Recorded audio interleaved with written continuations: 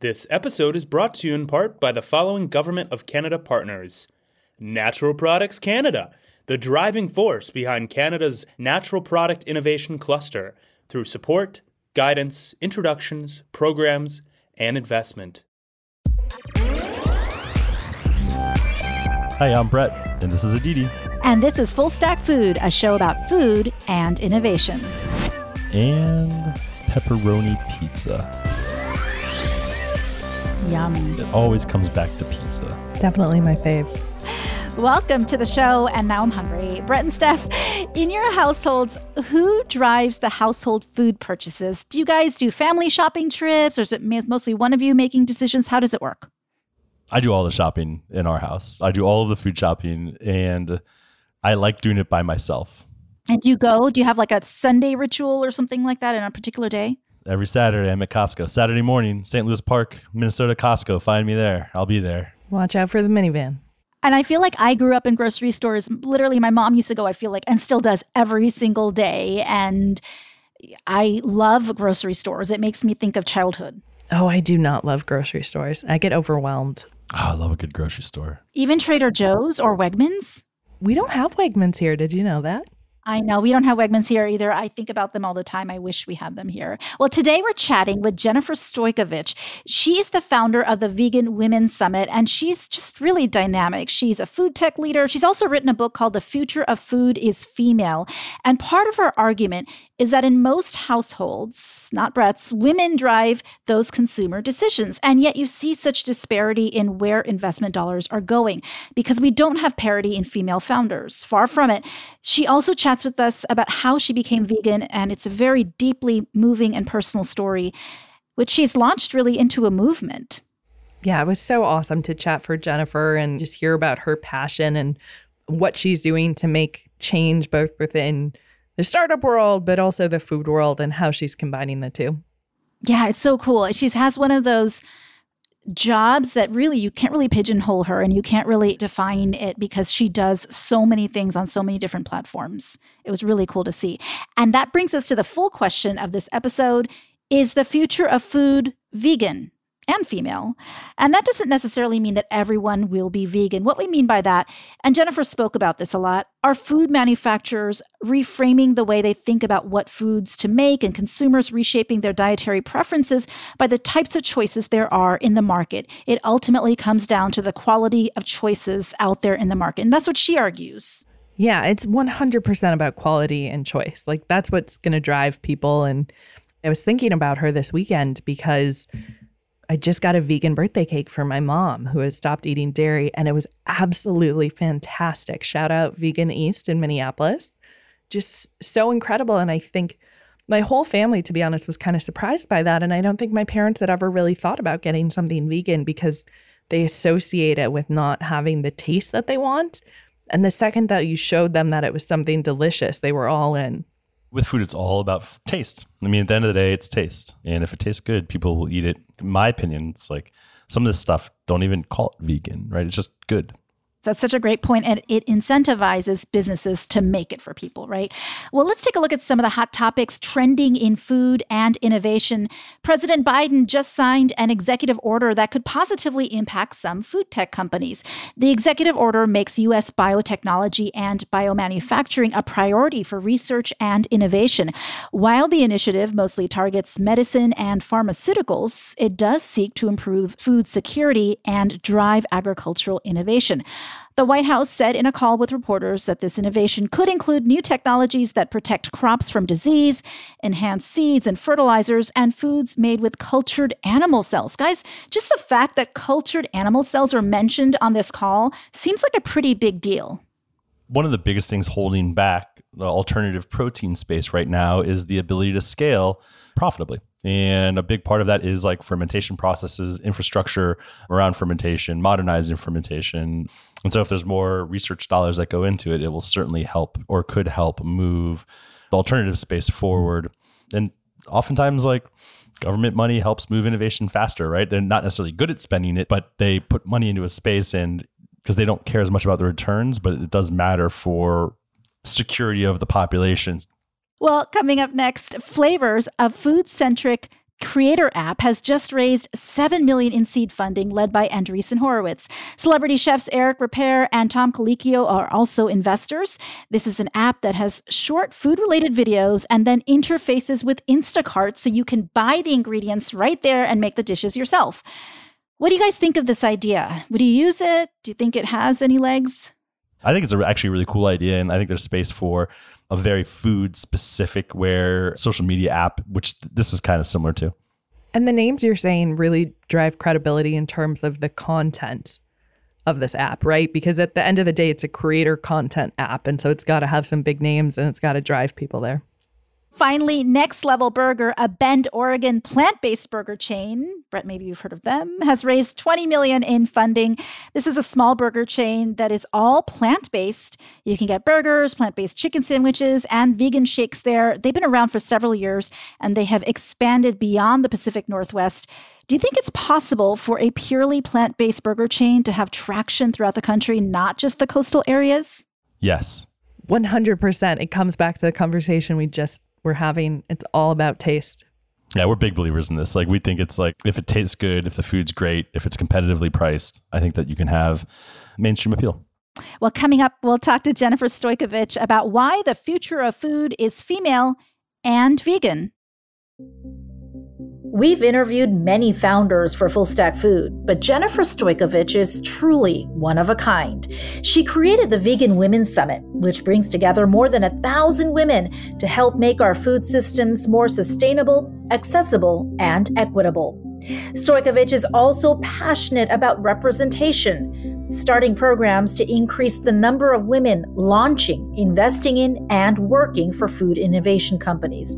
Above all, Stojkovic says she doesn't expect everyone to become vegan. Rather, her goals are more about systemic change, about targeting the food system to create more opportunities to bring delicious and affordable vegan choices to mass consumers.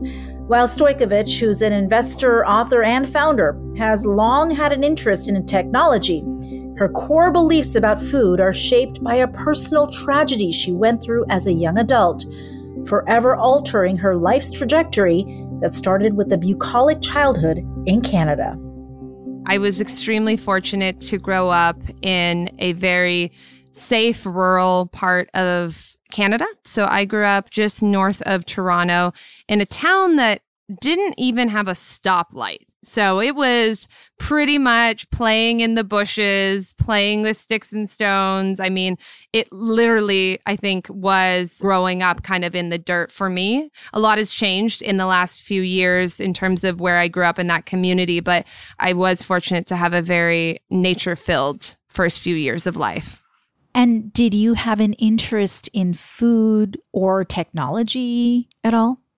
It's very interesting because now that I'm older and now that I understand the complexity of the food system, I actually realize that I did grow up around quite a bit of farming. It was very normal to have farm life around me, but I actually grew up around some factory farms, interestingly enough. And I did not know how to identify them when I was younger and that that's what they really were.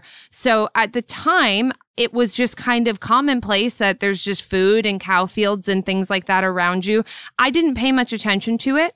On the technology side, however, that's really where I found myself most interested. I grew up with a stay-at-home dad, one of very few at the time. Even still, I think stay-at-home dads are pretty rare. And he really just raised me to be a futurist. I watched a lot of Star Trek. We watched a lot of sci-fi movies. And we were always talking about the future. We were always talking about what we could do to innovate. And, you know, just this morning, him and I chatted about which parts of Star Trek are going to come true soon. And did you take any of that wonder about the future or technology or science into your college education? Interestingly enough, again, I took a little bit of a turn. So I wanted to get into business law. That was what my interest was. So I wanted to grow up and be a lawyer. If you'd asked me when I was 16 and you said, Jenny, what are you going to be when you grow up? I said, I'm going to be a super high-powered lawyer. I'm getting out of this small town. I'm going to make it in the big city. And so I went and I studied business law in university. And the thing that stuck out to me the most was this tiny little course I took in second year, which completely changed my life. And it was Introduction to Venture Capital. And you took that class and were you sort of bitten by the bug? 100%. It was all I could start to think about was, oh my gosh, like, how do we start to innovate? How do we make the world a better place? What are the amazing ideas that we can grow and turn into things? And, you know, growing up in a very small town, peering over at Silicon Valley and these big, big innovative places, I wasn't sure how I was going to get there, but I knew I was getting there somehow. That's amazing. So when you took this class, were you mainly inspired? Did you kind of think, because when I first got exposed to venture capital, I was like, what is this? Like, how do I even break into it? Or did you kind of use that as a jumping off point? There's a few things. First off, I was in Canada. So if you picture 10 years ago in Canada, there was not a huge VC scene. I mean, Canada is really just now starting to come to the forefront of a place to invest and to grow a company. Obviously, the Shopify exit did a lot for the tech industry. But back then, there was not a huge amount. So it wasn't clear the path into it. It wasn't clear as to how I could start working in the innovation space. More broadly, I wanted to be a part of building things that would change the world. And so you had that interest that kind of exploded inside you. How did that come to fruition then? What did you do next? My very first summer job when I was in college was working with a private equity firm. I was interning, and that really exposed me to a lot of really cool opportunities. So if anyone remembers Startup Weekend, do you guys remember Startup Weekend? Absolutely. I cut my teeth going to Startup Weekends. I had a lot of really, really fun and early exposure in that. That's actually, fun fact, I met my husband at a Startup Weekend. We are a Startup Weekend love story, when I was in college. I didn't know that existed. That's amazing.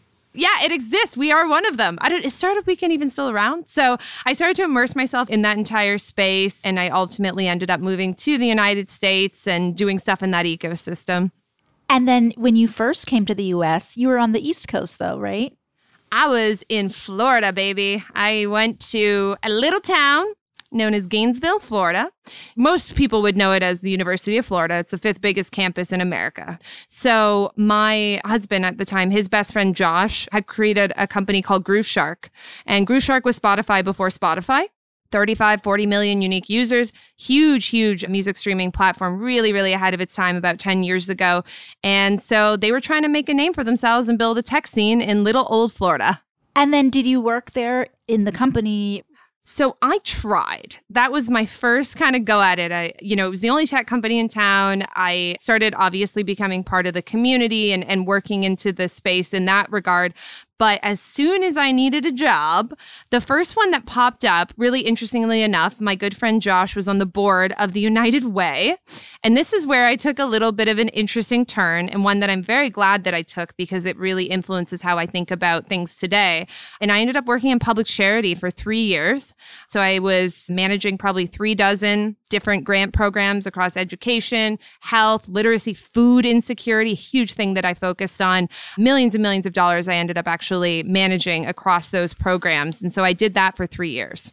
And how then did you end up in the tech world and also the food world? Take us along your journey.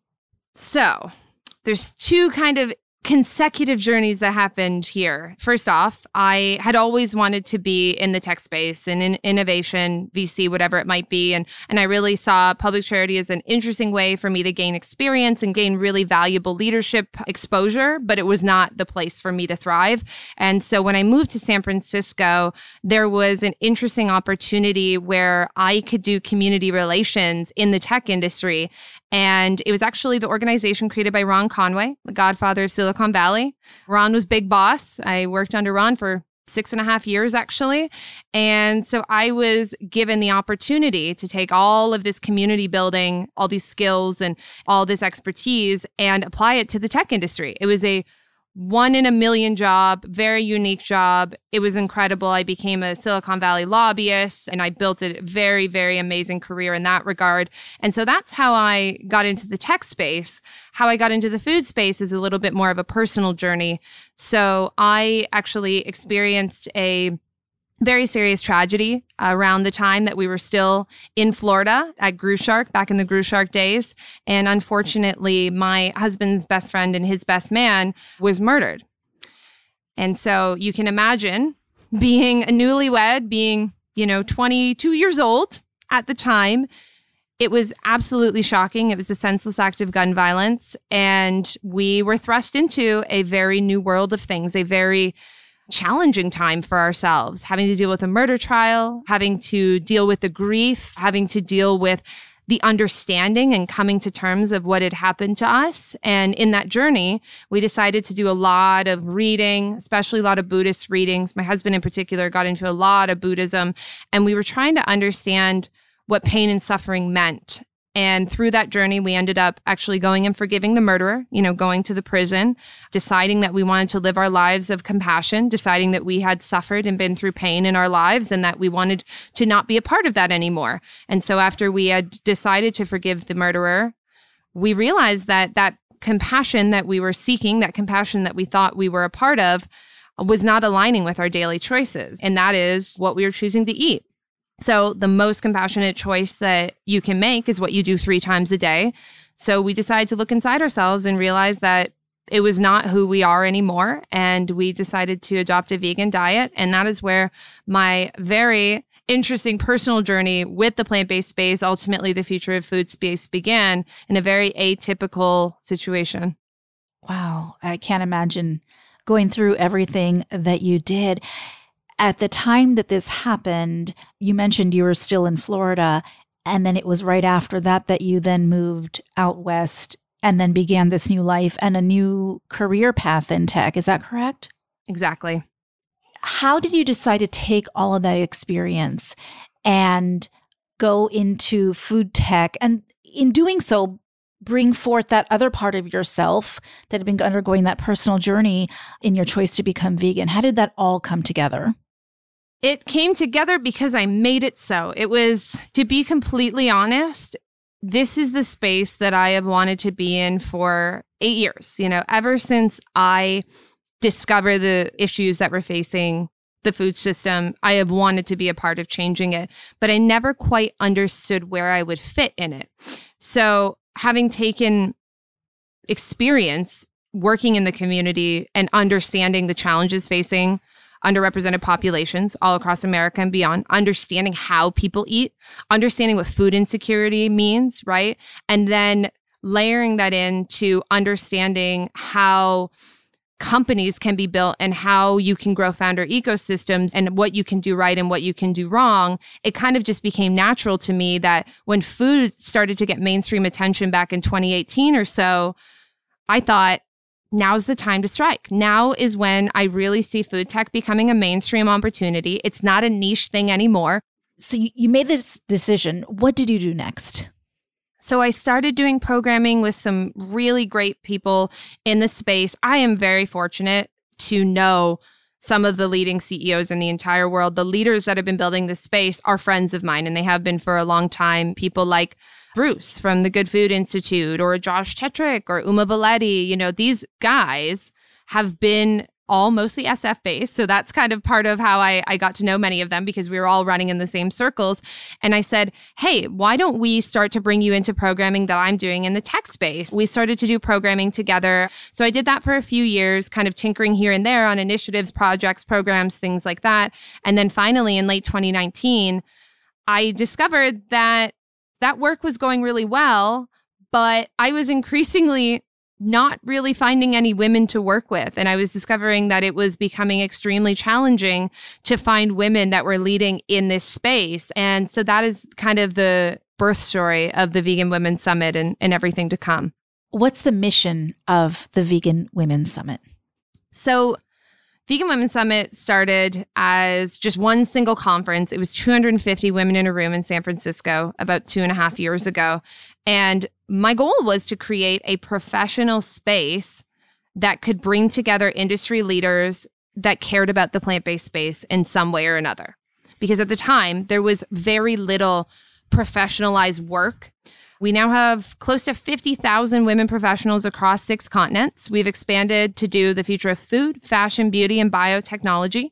So anything that is removing animals from the supply chain. And the reason we expanded is, as I'm sure you both know, there's upstream and downstream effects as soon as we start to make any sort of investment or disruption in any piece of that chain. it affects the entire ecosystem. There's over 200 products that come out of a cow alone, right? Everything from Canadian money is printed with cows, all the way to crayons, all the way to beef, all the way to leather. There's a lot of implications. Going into the alt meat space, I heard you talk a lot about how much traditional meat is processed. A lot of people argue that the first generation of these alt meat companies like Impossible Foods and Beyond Meat are also really processed. What are your thoughts about those types of companies versus like the cultivated meat or meat through fermentation? I hear this one a lot. The process conversation. Dun, dun, dun. Nobody knows how to define processed. Everything on earth is processed to some degree for the most part, unless you're pulling it out of the ground. There's a good chance what you're eating does have some level of processing. But I think we need to take a step back and think about what people are currently eating before we start talking about this. Do you know what the number one sold meat product in America is? I know it only because I heard you talk about it on a different show. But Steph, I'll let you guess. Oh, I have no idea. Hot dogs? That's in the top 5. Oscar Mayer Wiener hot dogs is in the top 5. Yeah, absolutely.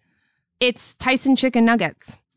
We are a consumer base that eats processed meat every single day, 3 times a day, sometimes more. So that's the most important thing to level set. Because if we're talking about what is the protein that is currently consumed in America, and obviously it's a little different in the rest of the world, but largely processed meat kind of rules the day there, a little bit more culturally specific in other parts of the world. But we eat a lot of processed meat.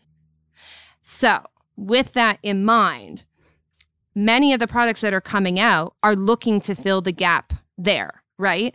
And they are not looking to replace like a whole natural cut of chicken breast. But the fact of the matter is those products are not consumed in mass like processed meats are. So I think that we have the ability to create products that mimic everything that people are looking for. I think it just made sense from a numbers perspective for us to go for those processed meats first. So can I ask you, we've talked about this before in the podcast of like, what is holding up even broader adoption of plant-based, cell-based meats? And the question is, does it have more to do with taste? Does it have to do with marketing? Does it have to do with availability? I'm curious your take on what needs to happen to make plant-based meat the number one replacement for traditional. So there are 3 reasons and 3 things that we need to look at. And we overcomplicate this. Taste, you just said it. Cost, accessibility. That's how we eat in this country. I know that's how we eat because I've seen it also in what I did in public charity. People buy foods based on what is affordable to them, what is accessible to them, and what is desirable to them. And there's going to be some pretty massive hurdles that we need to overcome to meet those challenges. Plant-based meats are still very expensive. So that's a huge thing that we need to work on. I was excited to see Impossible Burgers at Costco yesterday when I was there. It's the first time I've ever seen a big family economy pack for $9.99. So that's huge. Meeting people where they're at, meeting people at the Costcos, at the bodegas, at the 7-Eleven. 7-Eleven is a huge opportunity. A lot of consumers are at 7-Eleven. And of course, taste. Like you said, we have a long way to go on taste in many different product categories. We have some really great products out there that I would say are really kind of at the top of their game, but there is still 99% of white space out there and a lot to be improved. It's also texture too. Beyond just taste, texture is a huge part, that mouthfeel. 100%. Mm-hmm. You're ruining a question for lightning round. I always ask about mouthfeel. I have learned so much from Steph and Brett about mouthfeel. What I'm hearing, it seems like, in the work that you're doing with the Vegan Women's Summit is that it's not about targeting the consumer directly in trying to convert people to become vegan. It's about working and improving that pipeline of entrepreneurs and companies that are going to innovate to provide those consumers desirable choices. Is that correct? So that they'll naturally want to gravitate towards those options. Absolutely. And when it comes to pipeline, there's a lot of roles that we play in this ecosystem. So first and foremost, we're creating a founder pipeline, an entrepreneurship pipeline. We've had over 1,000 women pitch us in the last 1.5 years since we created our pitch competition. Our pitch competition, BWS Pathfinder, is literally the only competition for women in the future of food. like to begin with, anywhere in the world, which is shocking to me. 1,000 women have submitted applications from over 31 countries.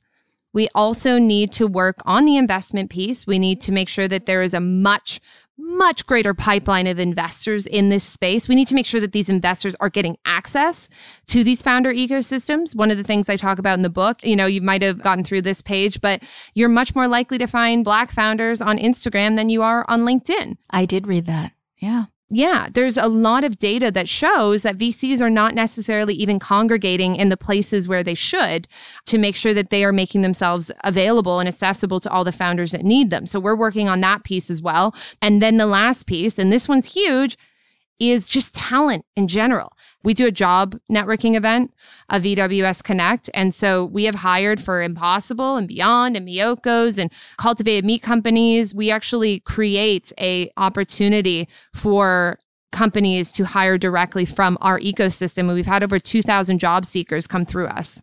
You have exposure to all these amazing startups. Are you doing any investing? That's a great question, Steph. So we are debuting Joyful Ventures. It is my debut fund. We are a pre-seed and seed fund that is focused on the future of sustainable protein. We will just be starting to do our first investments this fall of 2022. We're aiming to be a $40 million fund. We've already raised more than half of it.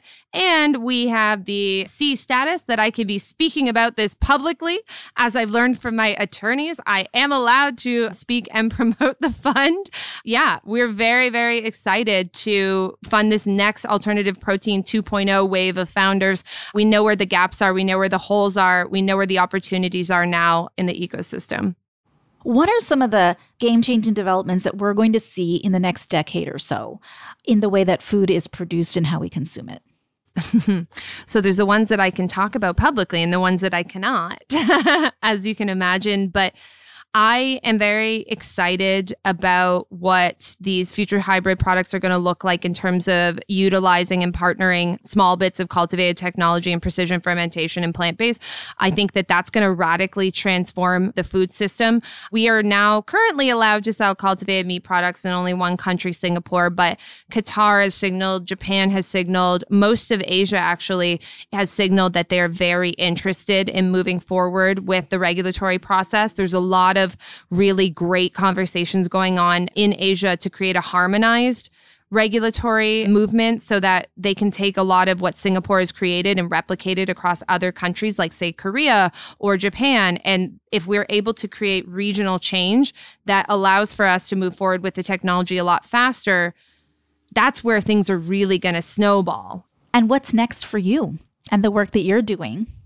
Yeah, so I've been obviously touring all across the world for The Future of Food is Female, my first book that was published in April.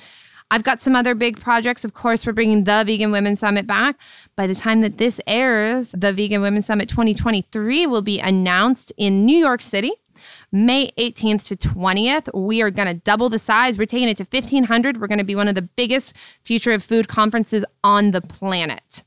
Awesome. You make me so excited to attend this summit. And we want to also plug your book, The Future of Food is Female. Love that title. And thank you so much. I'm going to let Steph take it away now for the lightning round. All right, it is time for the first ever Stephanie-led lightning round. So here we go. So the rules here are one-word answers. I do have a couple questions where I'm going to let you slide a little bit. So first up, what's more difficult, planning a major summit or writing a book? Writing a book. Who is the best and most inspiring speaker you've heard live? I heard Al Gore once. What year do you think we'll see more alternative protein consumed than traditional meat? 2042. Ooh, okay.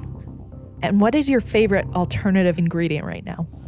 I am a big fan of the precision fermentation whey. So speaking of that, other than meat, the number one type of food that would make a difference if we all went to plant or cell-based? Milk. Okay, this is a tough one. I know that you have lots of friends in the industry, but of the alt meat out there, who has the best mouthfeel? I think that Daring has done an incredible job with their chicken. Okay, gonna have to check that out. Controversial question, better beaches, California or Florida? I'm a diver, I have to say Florida. I'm sorry. Ooh, okay. Brett's gonna be a big fan of that. This I'm gonna allow you a slightly longer answer. What is the first step someone who wants to become vegan should take? Ooh, that's a great question. I actually started learning about how to recreate my favorite meals first before I started venturing into things like tofu and tempeh and seitan and some of the more plant-based specific. I started with the fake meats. Like, I am a fake meat vegan that just completely did sub for probably 2 years before I even explored the rest of the food palette. It worked for me. That is a great piece of advice. Full Stack Food is brought to you by the Techstars Farm to Fork Accelerator. Techstars Farm to Fork is a mentorship-driven accelerator program working with the startups that are focused on the food value chain, from on-farm to supply chain, manufacturing, all the way to the future of food retail. We provide mentorship, capital, and a network that can help take your startup from where you are today and accelerate it to its next level. If you're an early-stage tech founder that has applications into the food system, reach out today to learn more about our program. Here's this week's Startup Corner. Today I'm here with Mark, the CEO and co-founder of GrainFox. Mark, what problem, pain point are you solving with GrainFox? With GrainFox, we're helping farmers maximize their farm wealth through strategic marketing decisions and bringing all the noise of the markets down to a granular level. How are you doing it? So we're taking our learnings from 20 years and we're digitizing that with what we call Smart Plan. So the Smart Plan takes together your portfolio of crops that you're growing, helps bring those individual crops to be a relative recommendation and strategies for that farm, then taking into consideration things like risk tolerance, cash flow, all the dynamics that really make a farm tick, who I like to sell to, who I don't like to sell to, all the financial dynamics and personal dynamics, and bringing that in to make a recommendation. What's the big vision? How are you going to take over the world? We're going to take over the world by bringing these strategies to growers. We have some really fun and interesting partnerships with groups that are working together with farmers. And our goal is to help farmers make the best possible decisions possible by using all the data that they have available to them at their fingertips today, bring that all in to help them maximize their farm wealth. To not only, it's not about selling at the best price on the year, but selling at the best time, the best opportunity, and the best price during that window. Today, I'm here with CEO of SciGriff, Sean Thompson. Sean, what problem are you solving at SciGriff? The problem we're solving is bioavailability, or the ability to get molecules inside of living cells that you want to get there. So this can be nutrition for humans or animals, or even fertilizers for plants, or even pesticides. Go a little bit deeper for us of like getting a molecule into the cell. That sounds hard. How are you doing it? Well, it is hard. Cells have cell walls that are meant to keep certain things out and other things in. And so it's not a simple thing to get across. Say you're trying to get a drug into a cell or make food more nutritious, get more nutritional elements inside the cell. So our technology is called NanoPect. It's a nanotechnology that's derived from sour cherries. So my co-founder was a professor at the University of Guelph and found a way to process fruit to make these tiny little particles called NanoPect. And then we can attach molecules to those particles and feed them to a human or an animal. And so take something like broccoli that we don't eat enough of in our diet. Well, we can extract the good stuff out of that broccoli, the green stuff out of the crown of that broccoli, and pack it into these nanomaterials and then feed it to you as a powder.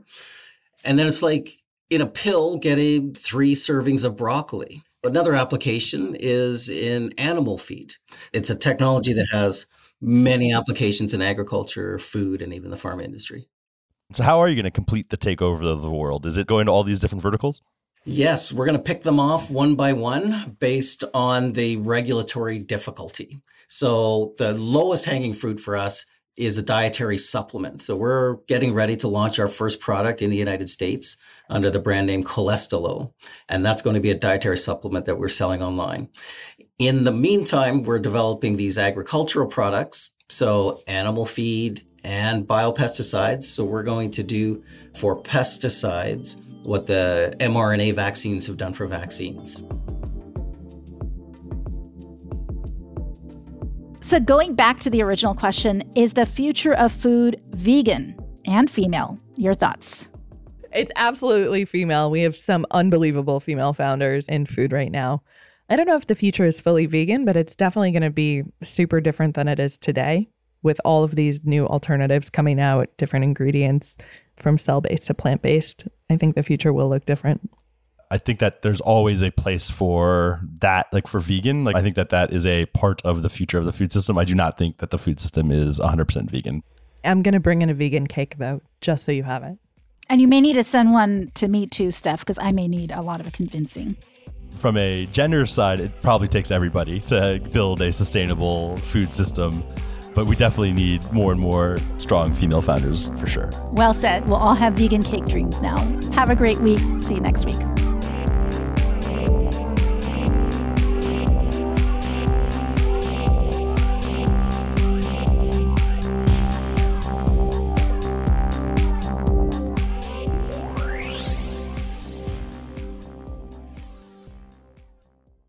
Full Stack Food is produced by Aditi Roy Media.